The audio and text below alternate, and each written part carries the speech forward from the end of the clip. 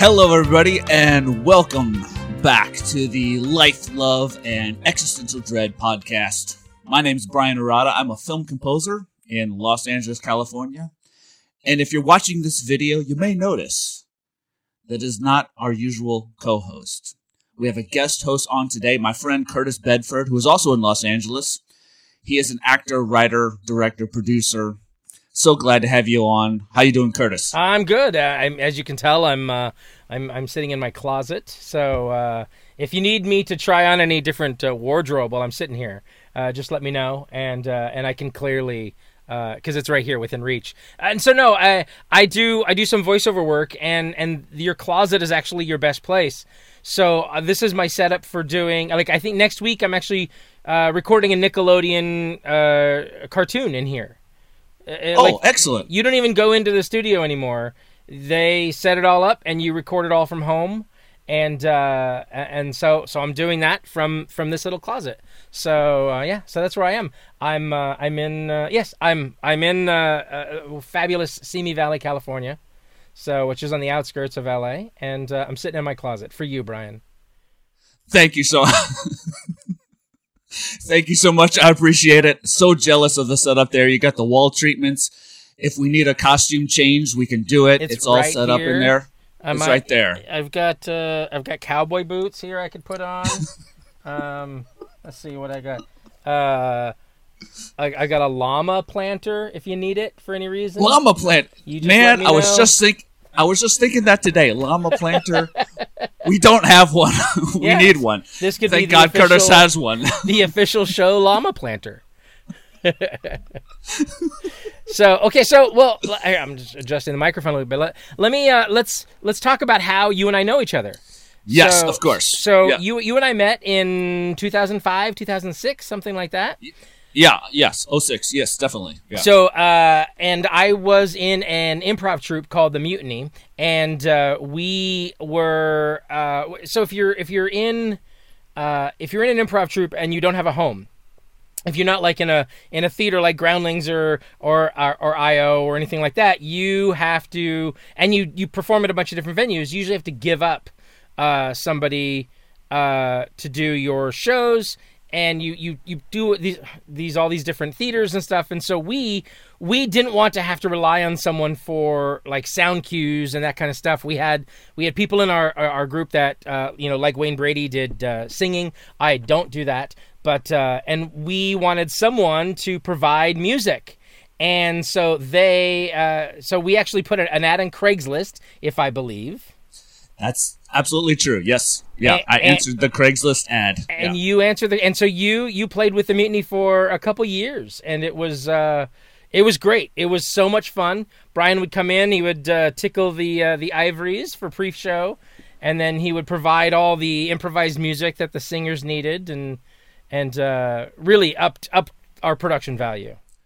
I gotta tell you, it's some of the most fun I've ever had.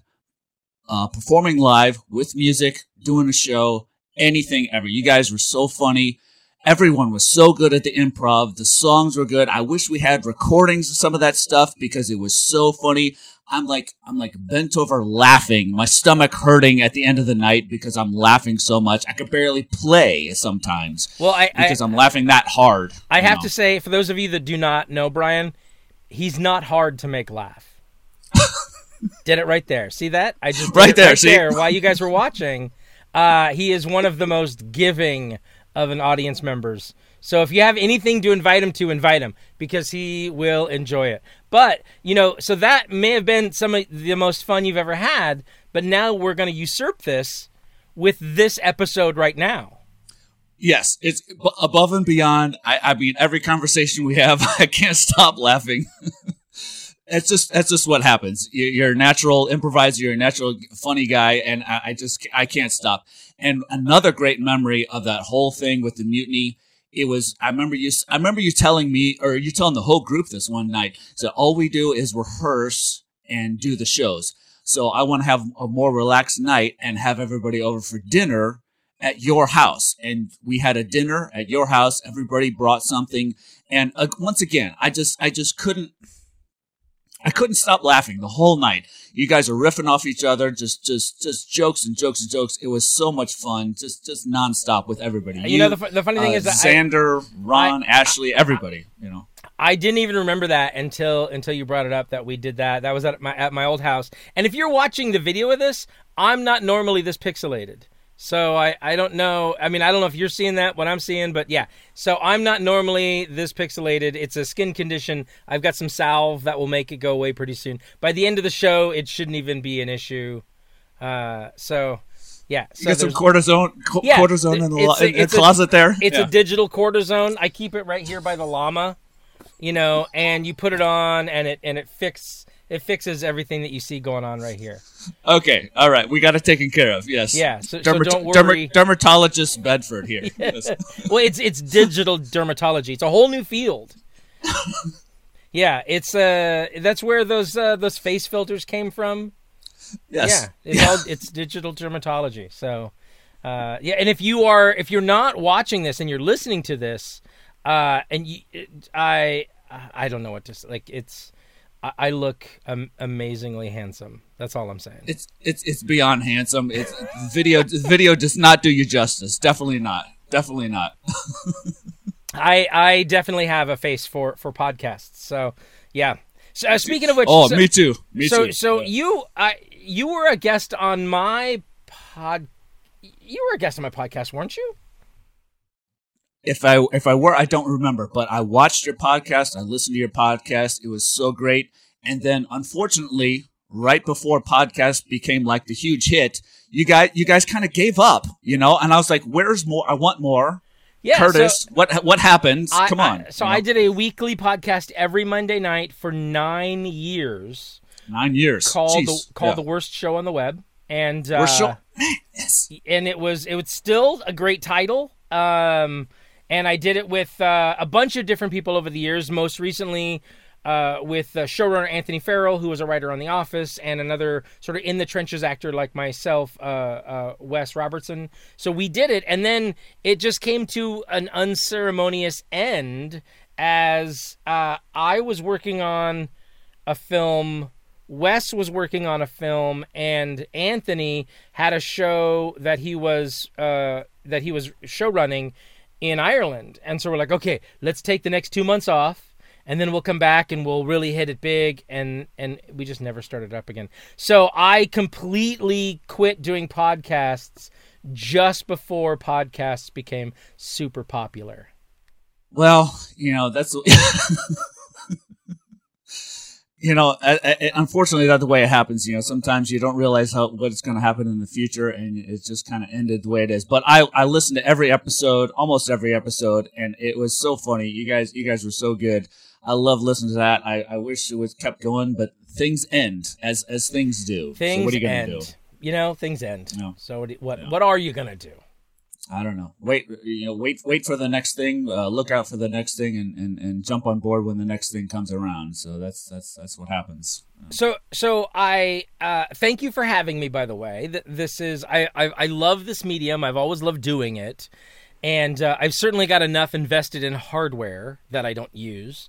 But what do we talk about? What do we want to do? Yeah, Nathan is in Mexico visiting his wife again, so I want to keep the podcast going. And I have a few questions for you. You're a professional actor. I am not a professional actor. However, I want to caveat this. When I was teaching, okay, and I think you know this, but I'm not sure if you know this, I played Professor Plum in Clue the musical, all right? So I was playing piano in the pit orchestra for Clue the musical, all right? But also I'm Professor Plum. And so it's just like the board game. They're trying to figure out who did it, what room, what weapon, what have you. And there's songs and everything. It's a musical. But it turns out at the end that I'm Professor Plum and I'm the murderer and I have to confess at the end. So I had lines. So that was my one and only acting experience. But wait, when was this? Okay. This is when I was a teacher a couple 3 years before I moved here. So it's like 03, 04 in Springfield, Missouri, when I was teaching high school orchestra. Oh my God!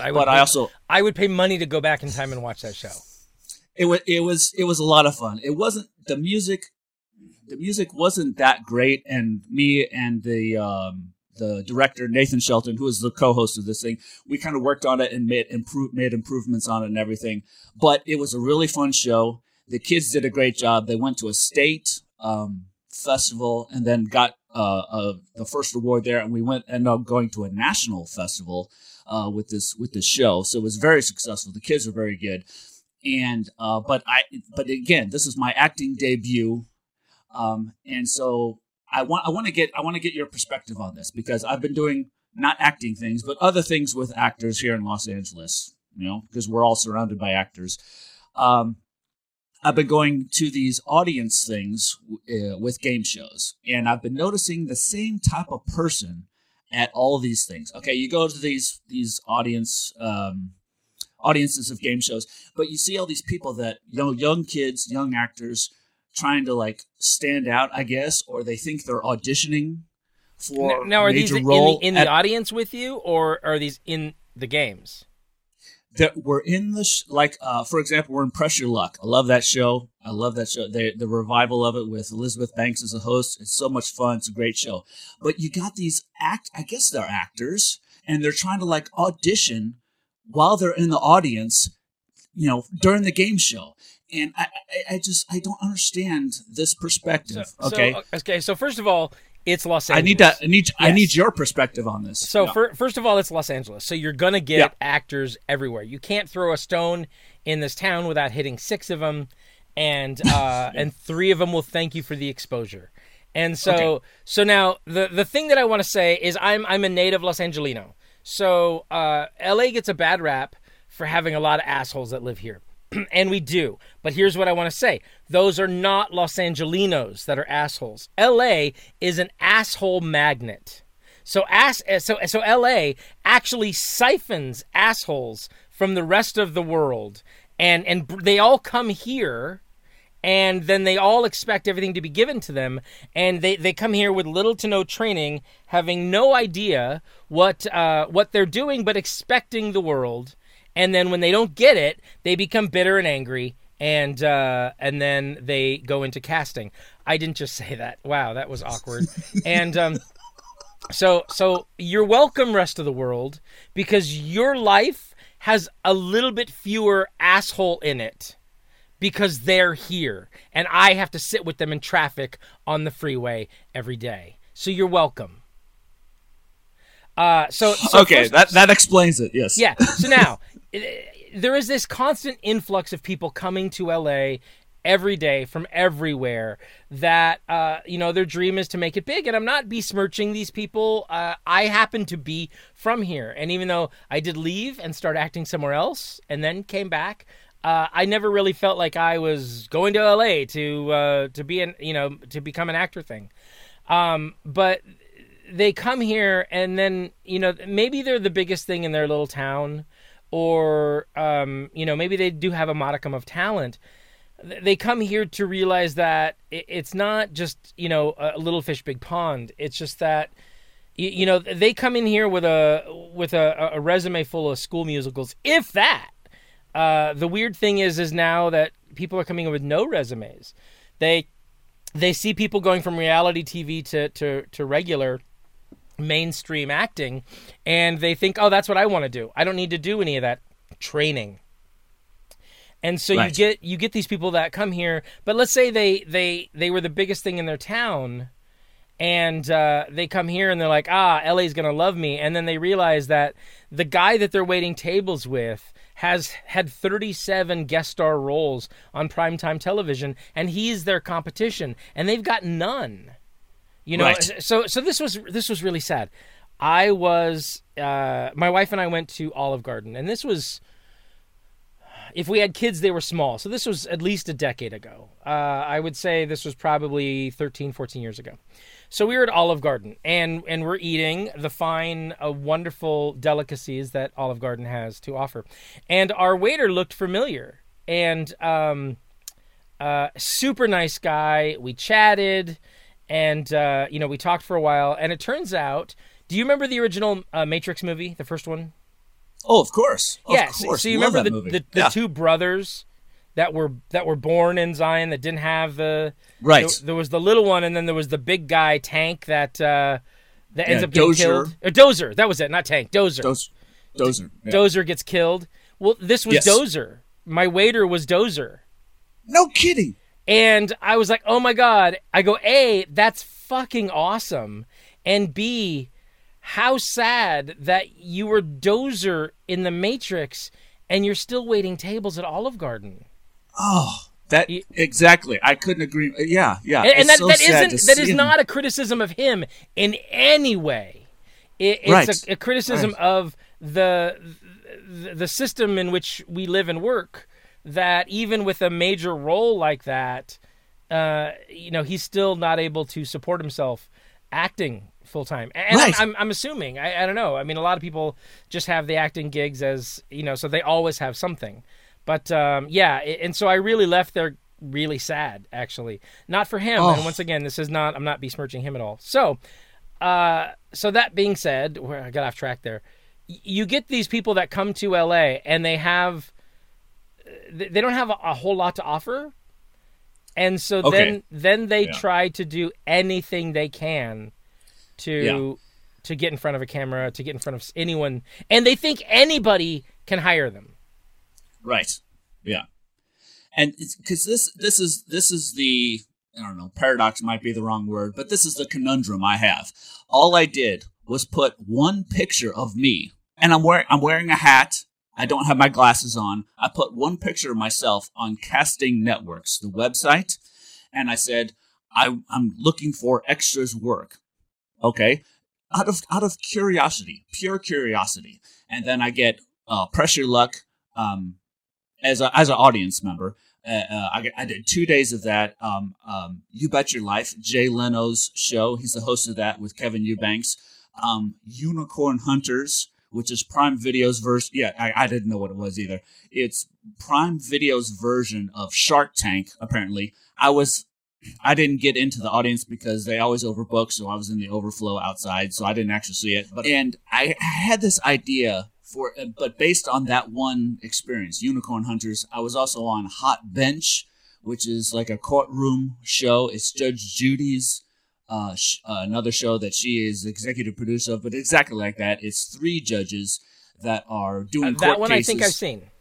Okay, yeah, and I was in the audience for that. You don't have to applaud or anything. All you do is just sit there, but you are on camera, so you gotta at least look good. I did the best I could, But at Unicorn Hunters, I realized this.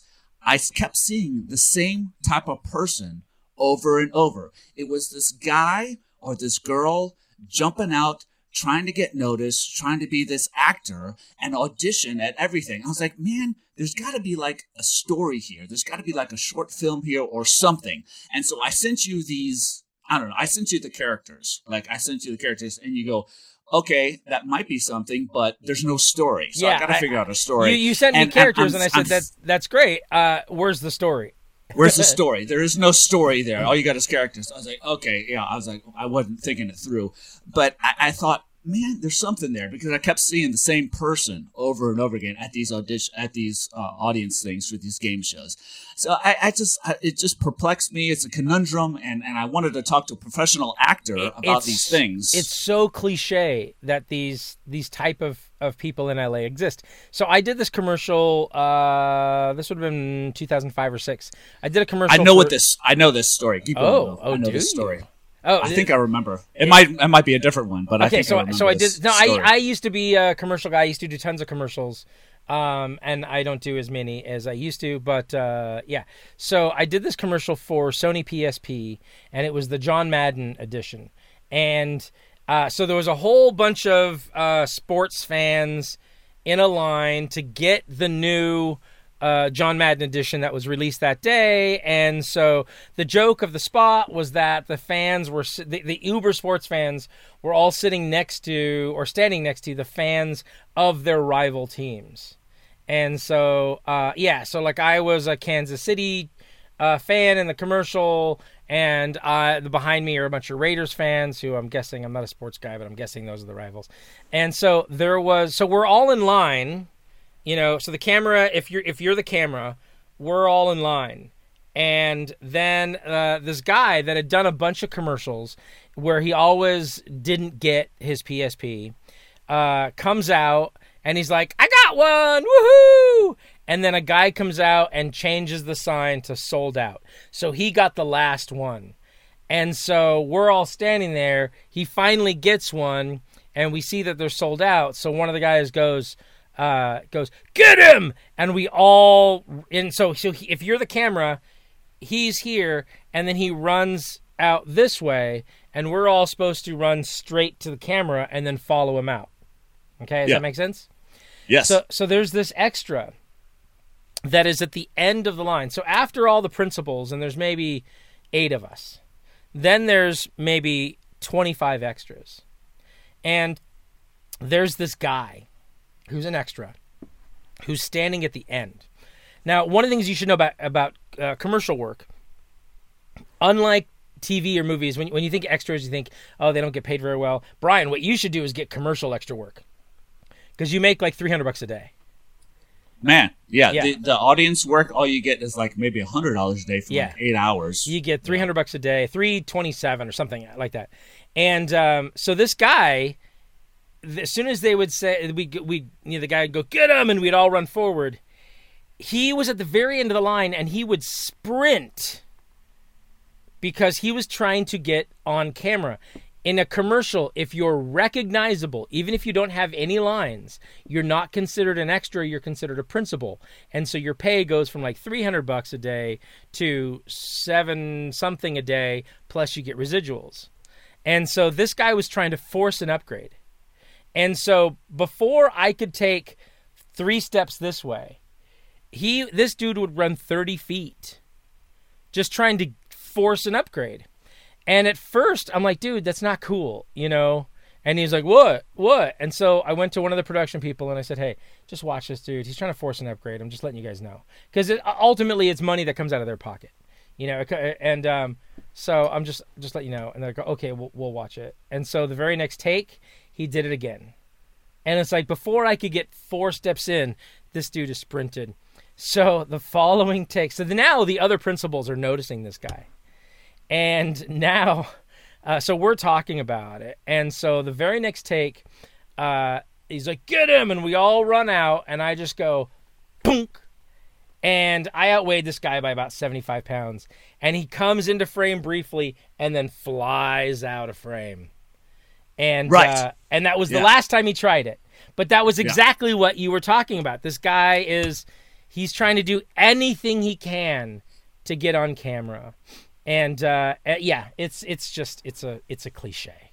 It's a cliche. Okay, well, I had that same experience on these game shows. I'm like, it's not even. We're in the audience. We're in the audience for Press Your Luck. No whammies. I love that show. But the guy who is like, I don't know, he's the audience coordinator. He's like getting everybody. It's like, okay, you got to clap at this time. Elizabeth Banks comes out. You got to cheer when she comes in. You got to do this when this happens in the course of the game show. But he's also encouraging the audience to speak out. Like I say, okay, go for it, no whammies, all that stuff, the whole thing of the thing. So people are shouting, not just talking. People are shouting in the midst of this game show, in the midst of it, because the guy is telling them to do that. But these people are jumping up in the air and doing crazy stuff just to get noticed. Exactly what you're saying, to get on camera. And then there is a cameraman who has one on his shoulder, and he's kind of walking around and I don't know, trying to get audience members' reactions on some stuff. So you see people really reacting to that. Oh, the camera's on me. They jump up and they do something because they know the camera's on them. But that doesn't necessarily mean they're going to get in the show. It's just like, even if it does, so what? I mean, it's something. It's something to tell your mom back home, but you don't put it on a resume. It doesn't mean anything. So speaking of game shows, though, yesterday, not from my closet, but from downstairs, I auditioned for a game show from home. Uh-oh. What do we got? Uh-oh. What game show? What? The Price is Right. Oh. What? Oh, man, really? You're going to be on Price is Right? No, I don't know if I'm going to be on it, but I auditioned for it. So I always assume. Now, have you ever been to a taping of The Price is Right? Never. So Price is Press Your Luck, You Bet Your Life, and Unicorn Hunters, but that's it. So I've been to a taping of The Price is Right. I went in 2005 with my parents and my sisters, and we went to a taping. None of us got picked, but I always assumed that everybody in the audience has an equal shot of getting picked. And what I've learned is, first of all, when you go there, they don't just call you randomly. It's not like they put all the names of the people in a hat and then they just pick people to be on the show. You actually go through a little interview when you're in line for that show, and there's a little panel of people that interview you, and they pick the people that they want. Well, now apparently, and I don't know if this is just a COVID thing, they actually pre-pick people to even go and be in the audience. So if I did well yesterday, then they'll tell me, and I will go with 5 of my friends, and I'll have a better shot at being on the show. Yeah, because you all like wore the same shirt, T-shirt, or something. Well, if I go, so I'm a scouter. I'm a scout leader. I've been a Cub Master of a Cub Scout pack for like 7 years, and a position of which I just stepped down. So I'm moving on. And that's so awesome you did that. Yeah. So I'm gonna go with a bunch of scout leaders. You know, so I'm gonna see if a bunch of them can get auditions as well, just so we can all go and see if one of us gets on the show. I think that'd be pretty badass. So and another thing to go along with that, I overheard a producer talking on You Bet Your Life. This is the Jay Leno show, and on a break, I heard them saying that they look for certain personalities to be on the show, to be contestants, because they want weird, unusual, funny people on the show because it makes for good television. Absolutely. And I think that's what's happening when they're choosing people for Price is Right as well. They want weird, unusual, but they don't want people that are boring. They don't want people that are just going to stand there and just be, not make for good television. And so I got a feeling that's what's going on there with Price is Right as well. They want I think that the exciting, energetic, weird people to make for good television. I think the audiences are getting smaller, and so they're realizing that they're not getting the people that they need, the number of people that they need, so they're pre-screening them. Yeah. Well, and You Bet Your Life, there's only 20 people. There's only 20 people. There's only 20 people in the audience. There's only 20 of us. And what they do beforehand, they have us cheer and clap and woohoo and do all that kind of noises and stuff. They record us doing that before the show even starts. And I have a feeling, I'm just guessing this, I have no idea, but they use those little audio clips to kind of pan around and make it sound like it's 100, 150 people, 200 people, when it's only really 20. So I don't know that for sure, but I kind of have a feeling that's what happens. But Press Your Luck, there's 200 people there, and it's real reaction and doing things. But then this other one, Unicorn Hunters, I think maybe it was 100 people. And then I did this other game show, which I signed an NDA, a very extensive NDA. They even asked for your social handles to check you're not posting about it or whatever. Okay. So you're not going to talk about that one. I shouldn't mention it, but it was the same situation. There was only 20 of us, and they had us record a whole bunch of stuff beforehand. That's so I was crazy. like, okay, that's the way they save money, not having to pay 200 people like Press Your Luck to get the audience reaction that they need. But it still sounds like a big crowd, the way that they do it, I imagine. So here's my Press Your Luck story. When I was in the seventh grade. Yes. So I had Miss Herring as my teacher. And Miss Herring, okay. Miss Herring, and her sister was on Press Your Luck. Okay. And so the day that it aired during the day. Of course, we were all in school. So the teacher brought in a TV, and we watched Press Your Luck as a class project. Oh man, awesome! Yeah. So I still remember. So her sister was on TV, and I got to watch it with her class with the whole class. Oh man. Quality education. It was absolutely quality education. Now, so I just have to. Was I covert enough that you didn't see me pouring a beverage? I saw you drinking it. I see the beverage. That was water before. So it was what? water into wine. I have no idea what's in there, but not that they're a sponsor. Maybe they are. I don't know. But I just tried the Angry Orchard Peach Mango. It is quite delicious, if I say so myself. Well, and speaking of beverages, I was partaking in the Voodoo Ranger, same issue. I don't think they're a sponsor, but I love this brew. Well, wouldn't you know if they were a sponsor? That's true. I mean, of the two of us, I mean, it's conceivable that I wouldn't know who the show sponsors were. I would assume you would.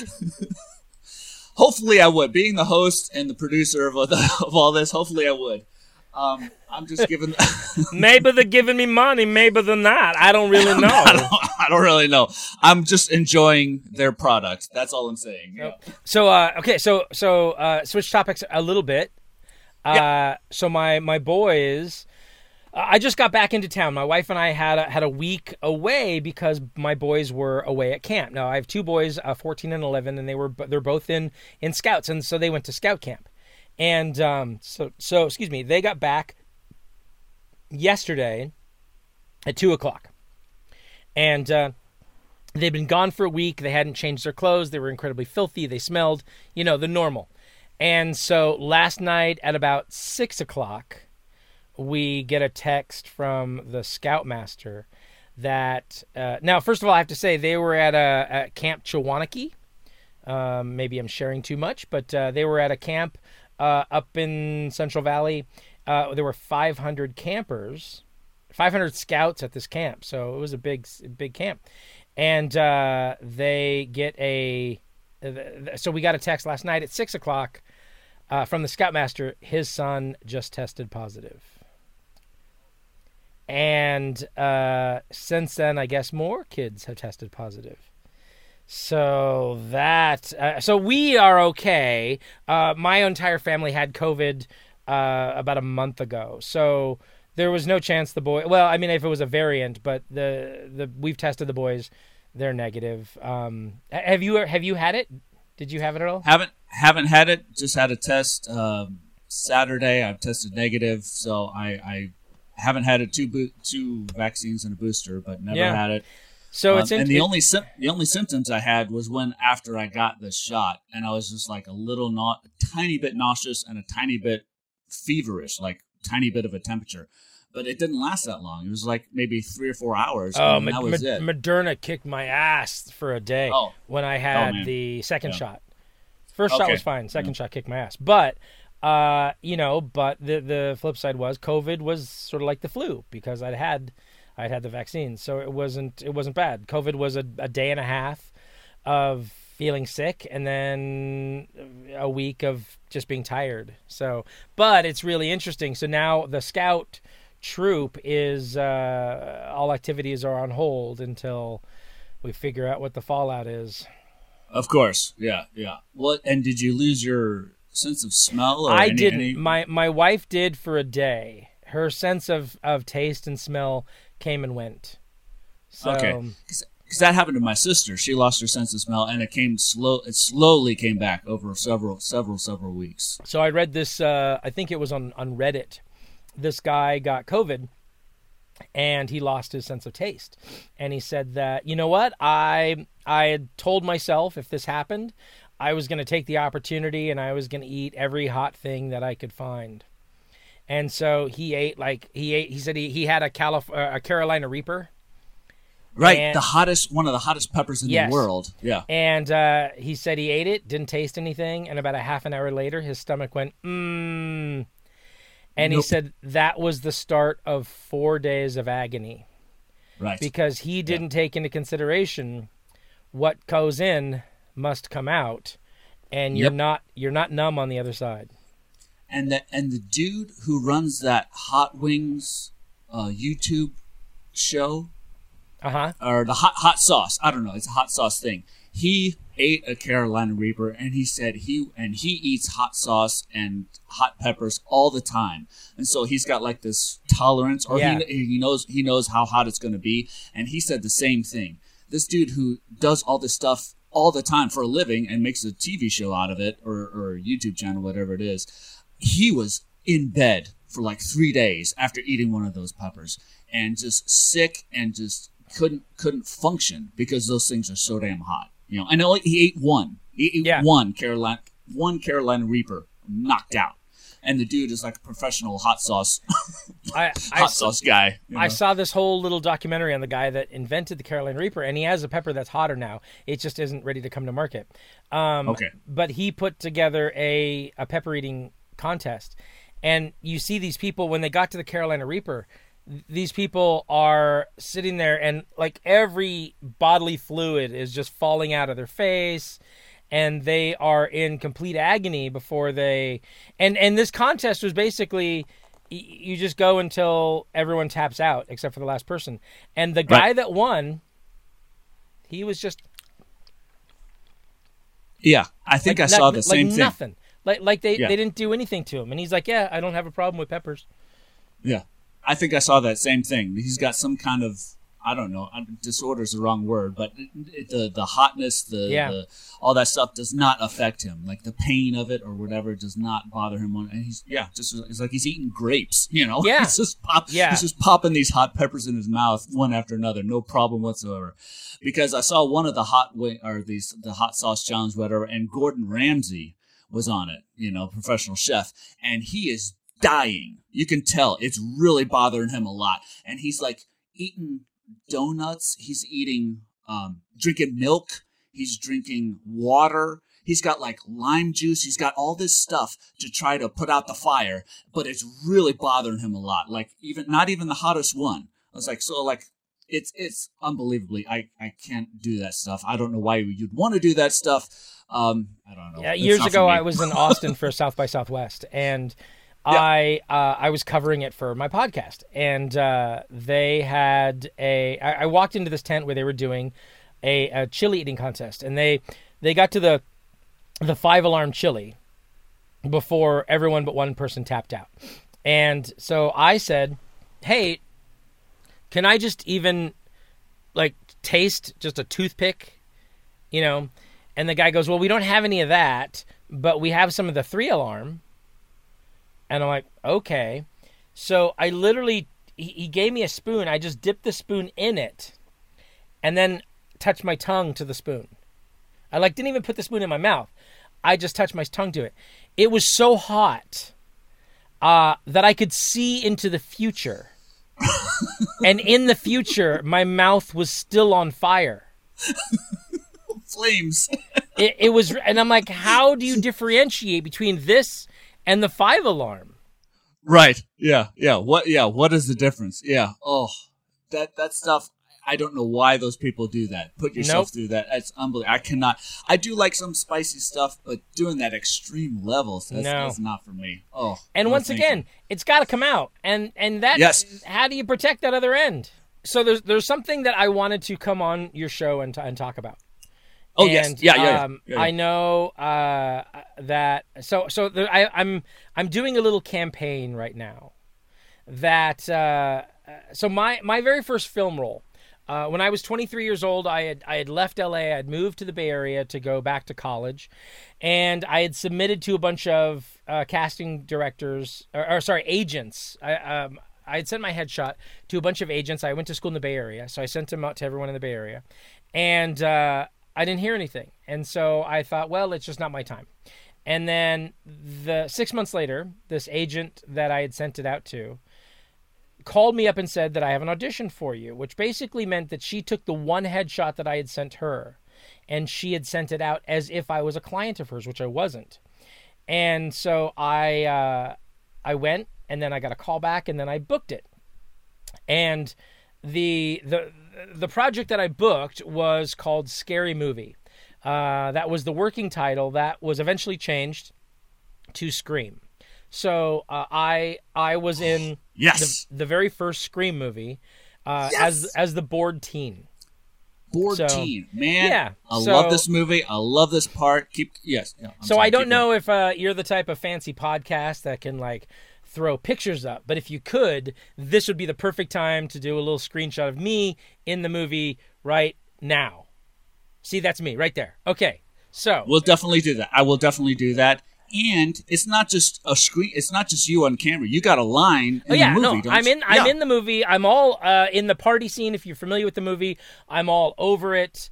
And what was really cool for me is I had booked that film out of San Francisco, but I lived up in Sonoma County at the time, and that's where the film was shooting. And when I mentioned that, they said, "Oh, if you have anybody that wants to be an extra, let me know." And so I got all my college friends extra parts in that movie, and I'd totally forgotten about it until the 20th anniversary. I went to a screening, and I see all my college friends walking by at different times, and it blew me away how much of a little college time capsule this is for me. But the cool thing is that my wife is also an extra in it. If you know where to look, she's out of focus. Yeah. I don't know if you ever knew that. So I never knew that, not just now, but now I got to rewatch it and look for it. Yeah. We had been dating for a month when I shot that movie. So a month and a half or so ago, as a joke, I tweeted out that I was in the first Scream movie, and it meant a lot to me because it really did start my acting career. If it had not been for that movie, I wouldn't still be acting. So when that movie came out, I resent all my headshot to agents in San Francisco, and then I got a bunch of interest and signed with a great agency, and and then I just started working, and it was great, So I tweeted out sort of as a joke. I didn't really expect it to go anywhere. I don't have that many followers because I've never really put too much in social media. But I tweeted out that I really love the movie. It meant a lot to me. I was in the original as the bored teen, and I want to be in the new Scream movie as the bored adult. Come on. Yes. Come on. Let's do it. So I want to be in the Scream movie as the bored adult. And so then I didn't even know when the movie was if it was in production or when it was going to be in production. Well, it turns out it started production a week and a half ago. Okay. It's currently shooting in Montreal. And a friend of mine, she said, you should put that on a Scream Facebook page.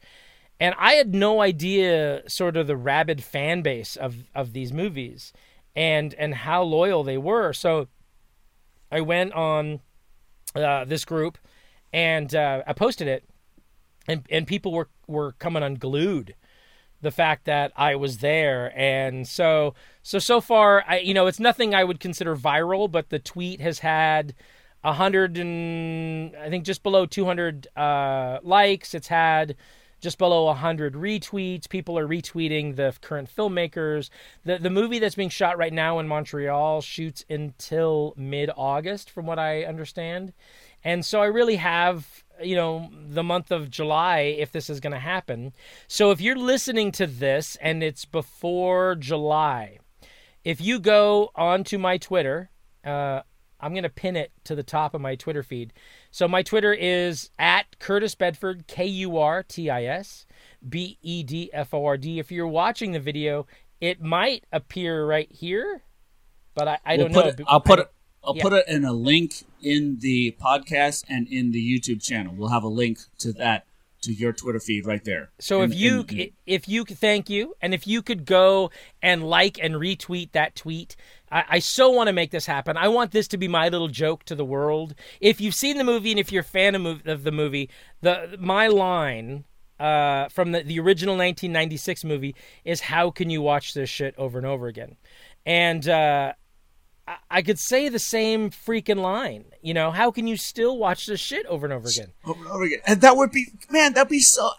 I think to the people... Such a full circle thing from the first movie to this remake. Come on. I think to the people that get it, it will be flippin' hilarious. Yeah. And yes, I couldn't agree more. Everybody who listens to this thing, we got some followers, we got some listeners. Everybody retweet, follow this thing, post it out there, redo it. We got to help Kurtis get back on the movie. And it's got to happen. I want it to happen. I'm going to try and do everything I can to make it happen. Thank you. What I can from this podcast, it's what I can do. So. Yes. Well, thank you. So I just wanted to put that out there. If you guys could help, that would be amazeballs. Oh man, we got some listeners. I know almost all of them. Okay, all of them. Everybody has to help. Otherwise, cancel the subscription to the podcast. We don't want you anymore. No, how fun would that be? You know, man, if we could do it from this podcast to the Twitter feed, and get you on the movie, that would be the best thing ever. I would feel successful as a podcaster if we got you on the movie based on what we're doing right now on this episode. As would I, more than the worst show on the world, worst show on the web ever did for me. Yeah. The first thing I did when I moved here was go and see the Pacific Ocean. I hate swimming. I burst into flames because my skin is so light and it's like alabaster. So I don't like being outside in the sun. Yes, I use sunscreen, but I don't like going outside because I always get sunburned. But that's the first thing I did was drive up the PCH and drive back and forth, and just to see the ocean on one side and see the gorgeous, beaches and everything on the other side. That was the first thing I did. But outside of that, I don't do touristy stuff either. I've been here 16 years. And that's something I really take for granted is that, my wife and I were in Costa Rica for our honeymoon, and I met this guy, and he said, my lifelong dream is to see snow. Snow, yeah. Never seen it. But you forget how many people are landlocked and live in states with no, large bodies of water. And, and they've never seen the ocean, and here you take it for granted. Yeah. And I'm from St. Louis. Yes, I've been I have relatives that live on the East Coast, so I've seen, swam in the Atlantic Ocean and visited Disney World and seen the Pacific Ocean when I was a kid. But moving here as an adult, it was quite a different experience. You're so much older, and just to see it, that was one thing. But then after a while, I was like, I did it a couple more times, just driving up there, and I was like, all right, been there, done that. That's enough. Okay, so but what? Still, it's quite magnificent. Okay, so here's a question, because I grew up here.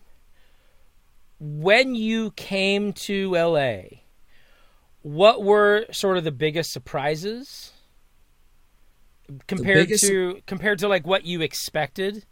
Yeah, we'll start there. One of the biggest surprises, and it sounds boring, but was the traffic.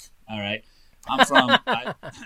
I lived in St. Louis. I grew up in St. Louis. Went there through high school, and then I went to college in Springfield, Missouri, and then I taught middle school and high school orchestra for eight years after that. So I was in Springfield, Missouri for a long time.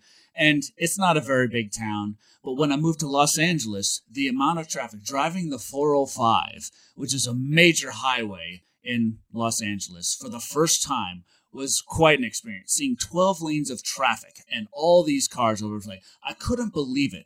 The spectrum of seeing all, hundreds and hundreds of cars and just stopping on a major highway that says, 55, 65 miles an hour, whatever. And you're stopped. You don't move. I was stunned by the level of traffic. So let me well, hold on. Let me cut in right there. The day I got my driver's permit, I went down to the DMV with my father. My father drove a 1975 Chevy Van 20, so it was just a van with no windows on the sides. It was just a giant blind spot. I took the test. I got my permit, so he goes, great. I drive home. I back into the driveway. He hooks a boat up to the van, gives me directions to get to Big Bear, and then goes to sleep. So my very first day driving, I'm driving on the freeways in Los Angeles in a van towing a boat. After that, I could drive anything, anywhere. You got the training right there, man. A perfect training. Oh, and that was another level to it. The aggressiveness of the traffic. Like, you really have to hold your own out here, rather than Missouri, where people are very nice and courteous and driving. No, Los Angeles, not so much. You really got to be aggressive and get to where you're going and cut in front of people to get your exit, whatever it may be. And another caveat to that, which I still to this day, well, it's not that big a deal, but it wasn't really a revelation. But people describe driving in traffic in terms of time rather than in terms of miles. They're saying, it'll take you an hour and a half to get there. It'll take you 2 hours to get there, whether it be 5 miles, 10 miles, and everything. And that was another revelation. I was like, what are you talking about? How far is it? Like, no. It doesn't matter. Not far. It's like, It's not far, but it will take you 2 hours to drive 15 miles. That's like, whoa. I've always said that everything's 20 minutes away. It just takes you an hour and a half to get there. It just takes you an hour and a half to get there. Everything is just, it's just 20 minutes away.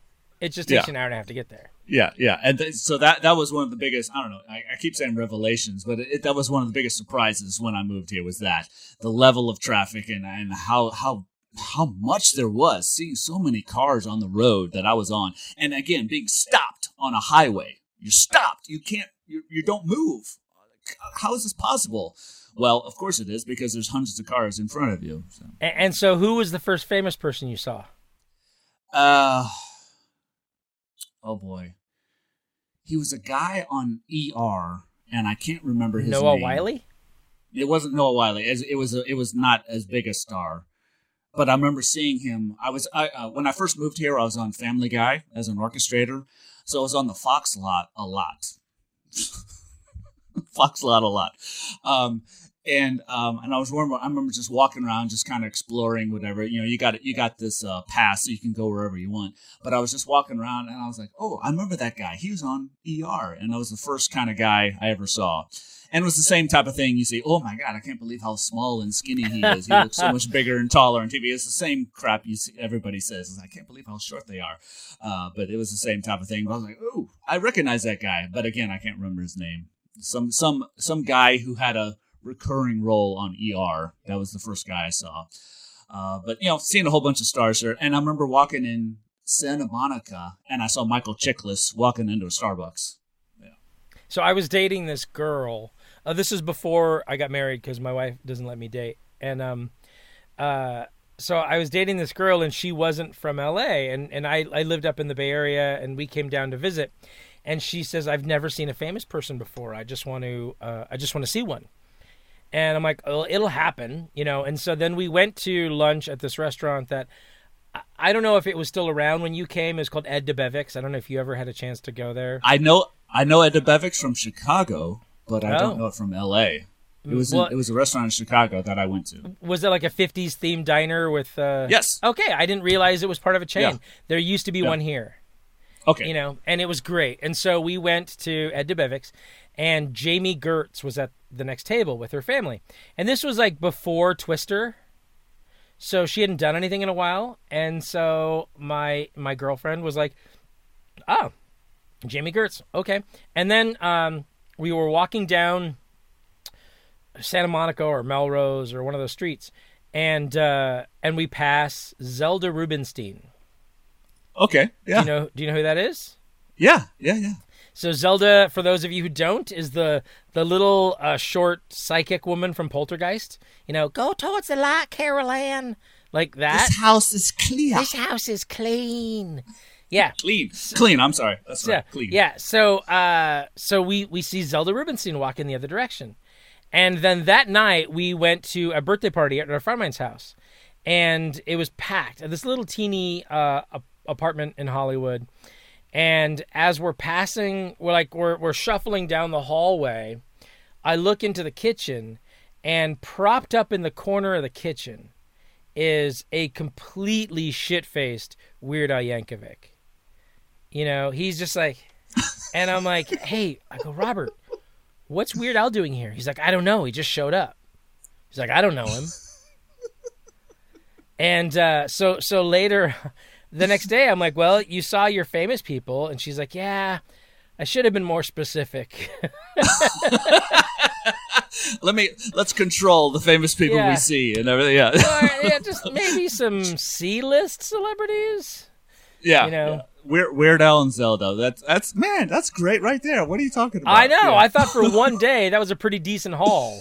That's pretty good. Yeah. And another thing I'll tell you about living in LA. When I first moved here, I had a whole bunch of people, other teachers and friends that I, maintained friends with when I was still in Missouri. And they're constantly asking me, who did you see? What movie stars did you see? They act like there's like a red carpet Oscars event happening on every street corner in Los Angeles. I was like, it's not like that at all. It's like, that only happens on the Oscars. It's like, what are you talking about? You don't see movie stars just walking up and down the street every single day. I was like, yes, you do. Just what you're saying. You do see them here and there, but it's not like you go on Hollywood and Vine and, Brad Pitt and Angelina Jolie are just standing there signing autographs. That's what a lot of people in Missouri think. So I had to explain that to them. I was like, it's not like that at all. That was another explanation I had to give to people that still live in Missouri, because they just don't understand. And so now that you've been here for going on years, 2 almost decades, 7, going almost on 17. 2 decades. Yeah. Who would you say is the most famous person you've met or seen? This is more personal than anything, and a reason I got into music, but it was John Williams. And I met him. I scored. Well, this is you. This goes back to you. I scored the short movie Glow with you, which you wrote and starred in and directed. No. James Spencer directed that. James Spencer directed it, but you wrote it, right? Yes. Yeah. Okay, you wrote it, and you were the major actor in it. Okay, so it was James Spencer, and Matthew Ladensack was a producer on that. And James Spencer's daughter used to date John Williams's, or James Spencer used to date John Williams' daughter. No, because I think they're about the same age. It was probably James' son used to date his daughter or something like that. Okay, but there was some connection. There was some connection there between James Spencer and John Williams, and so we got to go to the Hollywood Bowl, which is a amphitheater, and John Williams has a weekend every year at the Hollywood Bowl and plays all the big movie scores, E.T., Indiana Jones, Star Wars, and everything. And he got us backstage to meet John Williams. Oh, so did you go with Jim? Yes. So Jim, Jim, and Matthew. And I think the editor, I forget the editor's name, but the 4 of us went to see the concert, and then we got to go backstage. And truly, you say, don't meet your heroes. Truly, one of the best experiences I had in Los Angeles was meeting John Williams, shaking his hand, talking to him about film scores. For those that don't know, think of a movie, you think of an iconic movie, and John Williams scored it. E.T., Star Wars, like everything. Indiana Jones, Jurassic Park, Schindler's List, Jaws, probably the most iconic film score in history. I'm talking to this man who inspired me to become a film composer. So that was probably the greatest, the biggest person personally that I met. But the biggest movie star I met was probably Charlize Theron at Seth MacFarlane's house. I used to work for Family Guy, and so, working with Seth, I was like best friends with him. I was like, I'm not best friends with him, but we know each other and we're chatting and stuff like that. But he'd have these huge parties at his house. Christmas parties. His birthday is in late October. He had these huge parties and everything. But he was also friends with Charlize Theron, and they would have these charity events at his house for her charity, which is giving money for children in Africa. And so they're doing the whole charity event, auctioning this stuff off. And then I was like, man, I want to meet her. I want to get a picture with her and everything. I was determined to do that. And so we're doing the whole show and everything. And we're, people are auctioning all this stuff off. And they made like $2 million for her charity. Unbelievable. Just auctioning all this stuff off. And I finally got up the courage to go up to her and say, hey, I'm a big fan of you. You mind if I get a picture with you? And I finally got a picture with her. So she's probably the biggest movie star I got to meet and got to chat. And we were chatting with, was very appreciative of her and doing the charity and everything. But yeah, her and John Williams are probably two big ones. That's awesome. Yeah. I'm always, because I'm from here, there's a certain amount of me being jaded to all of that. Like the only person that I've ever met that I was sort of starstruck over was Mr. T. Yeah. I sort of have a little thing for Mr. T, so I did meet him once. His hands were just as soft as I'd imagined. And of course. I'm sorry. I got sidetracked for a second. What was I talking about? Mr. T, shaking hands with Mr. T. His hands were so soft. So celebrities.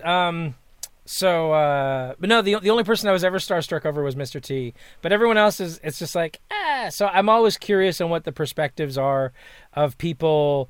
You know, what the perceptions and misconceptions are of people that come here from other places. Exactly. And you know, yes, I worked with Seth for many years on Family Guy and helping him out with his parties, because he'd have a full orchestra playing music at his parties, and he would get up there and sing. As you do. I mean, of course you do. Yeah. Who doesn't? Of course, everyone does have a 70-piece orchestra in your backyard, and you get up there and grab the microphone and start singing Frank Sinatra songs with the orchestra. I have one in the other room waiting to do the outro music for this podcast. So you just let me know. They're just doing 80s TV theme songs because you didn't really give me any music to play. So they're going to start with A-Team, and then I'm dying to hear Charles in Charge. I'm dying to hear it. They're going to do some Charles in Charge. It's like the fourth song in. It's pretty cool. So you just let me know when this show's over, and then I'll cue them, and then they start playing. It's really. I sat through the dress rehearsal. It was really moving. I can't wait. I'm so looking forward to it. I have to say, the Magnum PI part, I brought tears to my eyes. It did. So it really did. It was really evocative, if that's a word that I can use for an orchestra playing the Magnum PI theme song. Emotionally moving, evocative, all those words. Yeah. Yeah, it was really. I was, So what I'm saying is, you just let me know, and then... Okay, I'll give you a cue. I'll give you a cue. I'll cue you right when you start singing. But one more thing I want to say about meeting famous people was, and this goes along with Family Guy. I was just a huge fan of the show, and it's just an animated show. But meeting Seth MacFarlane for the first time, his regular speaking voice is Brian the dog on the show. And so watching listening to a person and looking at a person with that voice was a trip. It was like, wait a minute, what's going on here? That voice should not be coming out of a person. It should be coming out of an animated dog on a thing. So that was a little, I don't know, weird experience to meet him for the first time, because you see that voice coming out of a person rather than the TV and an animated dog. Now, we've never talked about this, but did you meet any of the other people from the show? Yeah. I met Alex Bornstein. Unbelievably funny. Holy crap. I can't believe how funny she is in person. And the same thing as Seth. And you and all these other people, so great at improv. Just off the cuff, so damn funny. Seth used to do these shows at Vibratos, which is a very nice gourmet restaurant, and it's Herb Alpert's restaurant in Beverly Hills. But they have jazz, and so we had a big band playing there. It's all Frank Sinatra songs, and Seth comes there and sings and puts on a great show. But Alex Bornstein opened up for him one night and did like 10-15 minutes of stand up. Unbelievably funny, just everybody just dying laughing, just killed it. So great. And I was chatting with her after the show and everything, but I had met her before, doing the show. She had been around some of the recording sessions. I met Mila Kunis once. She came by one time during one of the recording sessions. It was just kind of like, hey, hello, how you doing? I didn't want to, bother too much. But Seth and Alex and Mila, I met those three. And Seth Green was at one of the parties. He does the voice of Chris on Family Guy. I just saw him there. I didn't talk to him, but you're around it. You meet the people, and that's what happens. So. I had I was on a show with Alex, which I think you know. Yes. Come on. I played her husband on a show, and but we had a makeout scene on the show, and it was actually really funny because earlier that day, the show was called Getting On. It was on HBO, and we had this scene where we had to make out, and it was like literally the first thing that we shot in, I think, the new season. It was like our first scene together, where we're going out at hot and heavy in a locker room, and so earlier that day I see her, and she's she's outside, and as I'm walking by, she goes, "Oh, hey, I got some mints, so we can have some mints before our makeout scene." I go, "Oh, that's great," and my canker's almost gone, and I don't think she appreciated that a whole lot. Finally I went, I'm joking about the canker. I don't have. Oh, come on! She didn't pick up on that. Okay. I don't know, but it was yeah. So at first she's like, yeah. So, but okay. Yeah. All right. So no, I got to work with her 3 summers in a row. It was pretty cool. Yeah. Oh man, she's so awesome. Yeah, love her. Yeah. Oh man. Trying to think of other movie stars I met just inadvertently. Well, I know it's for nothing me. It's, really. Nothing really. That was and it's it. not so much the people. I'm just so curious on what the expectations are versus the reality. Right. Exactly. Yeah. You know, like everybody that I know, when they go to Hollywood for the first time, the reaction is, "This is Hollywood." Yeah. Oh man, you drive around in Hollywood, man, it's really kind of a dump. You're like this, and it's way better than it used to be. Right. Yeah. Yeah. 20 years ago, it was a shit pile, and but yeah, it's way better than it used to be. But yeah, they're like this is what everything is about. I'm like, yeah, welcome to Hollywood. Welcome to Hollywood. Randy Jackson on American Idol. Like, yes, this is Hollywood. Get used to it. It's not as great as you think it is, you know.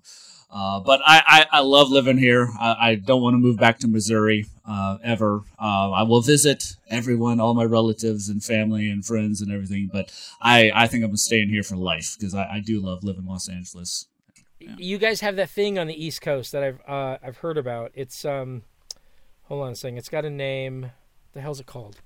Winter.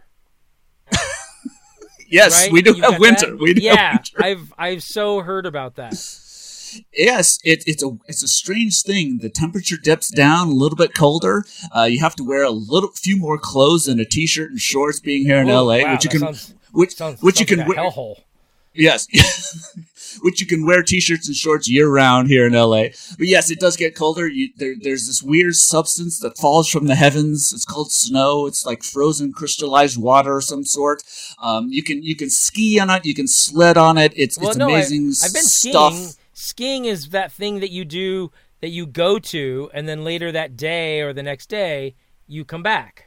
You come back and then you can go surfing in your swimsuit. Yes, I'm aware of that as well. My brother-in-law actually did that. He's like, I'm going to go skiing and snow skiing and surfing in one day just to say I've done it.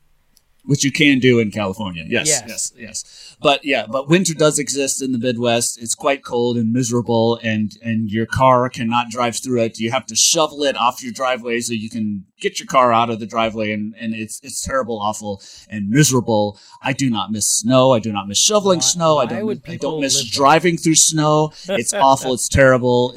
I don't miss it one bit. Not that we need more people here because the traffic's bad enough. And it's not like the winters here are a breeze. Sometimes it dips into the 50s. It's terrible. It's terrible down in the 50s. I have to put on like a light windbreaker to keep warm. Yeah. You know, it's awful. I can't stand it. And if you forget, if you leave in the morning without that light windbreaker, you're going to be slightly cold. Slightly chilled. Yeah. Yeah. So it's not like it's, it's all perfect living here. You could get the chills. Yeah. Well, and one more aspect to LA that Missourians do not realize is the earthquakes.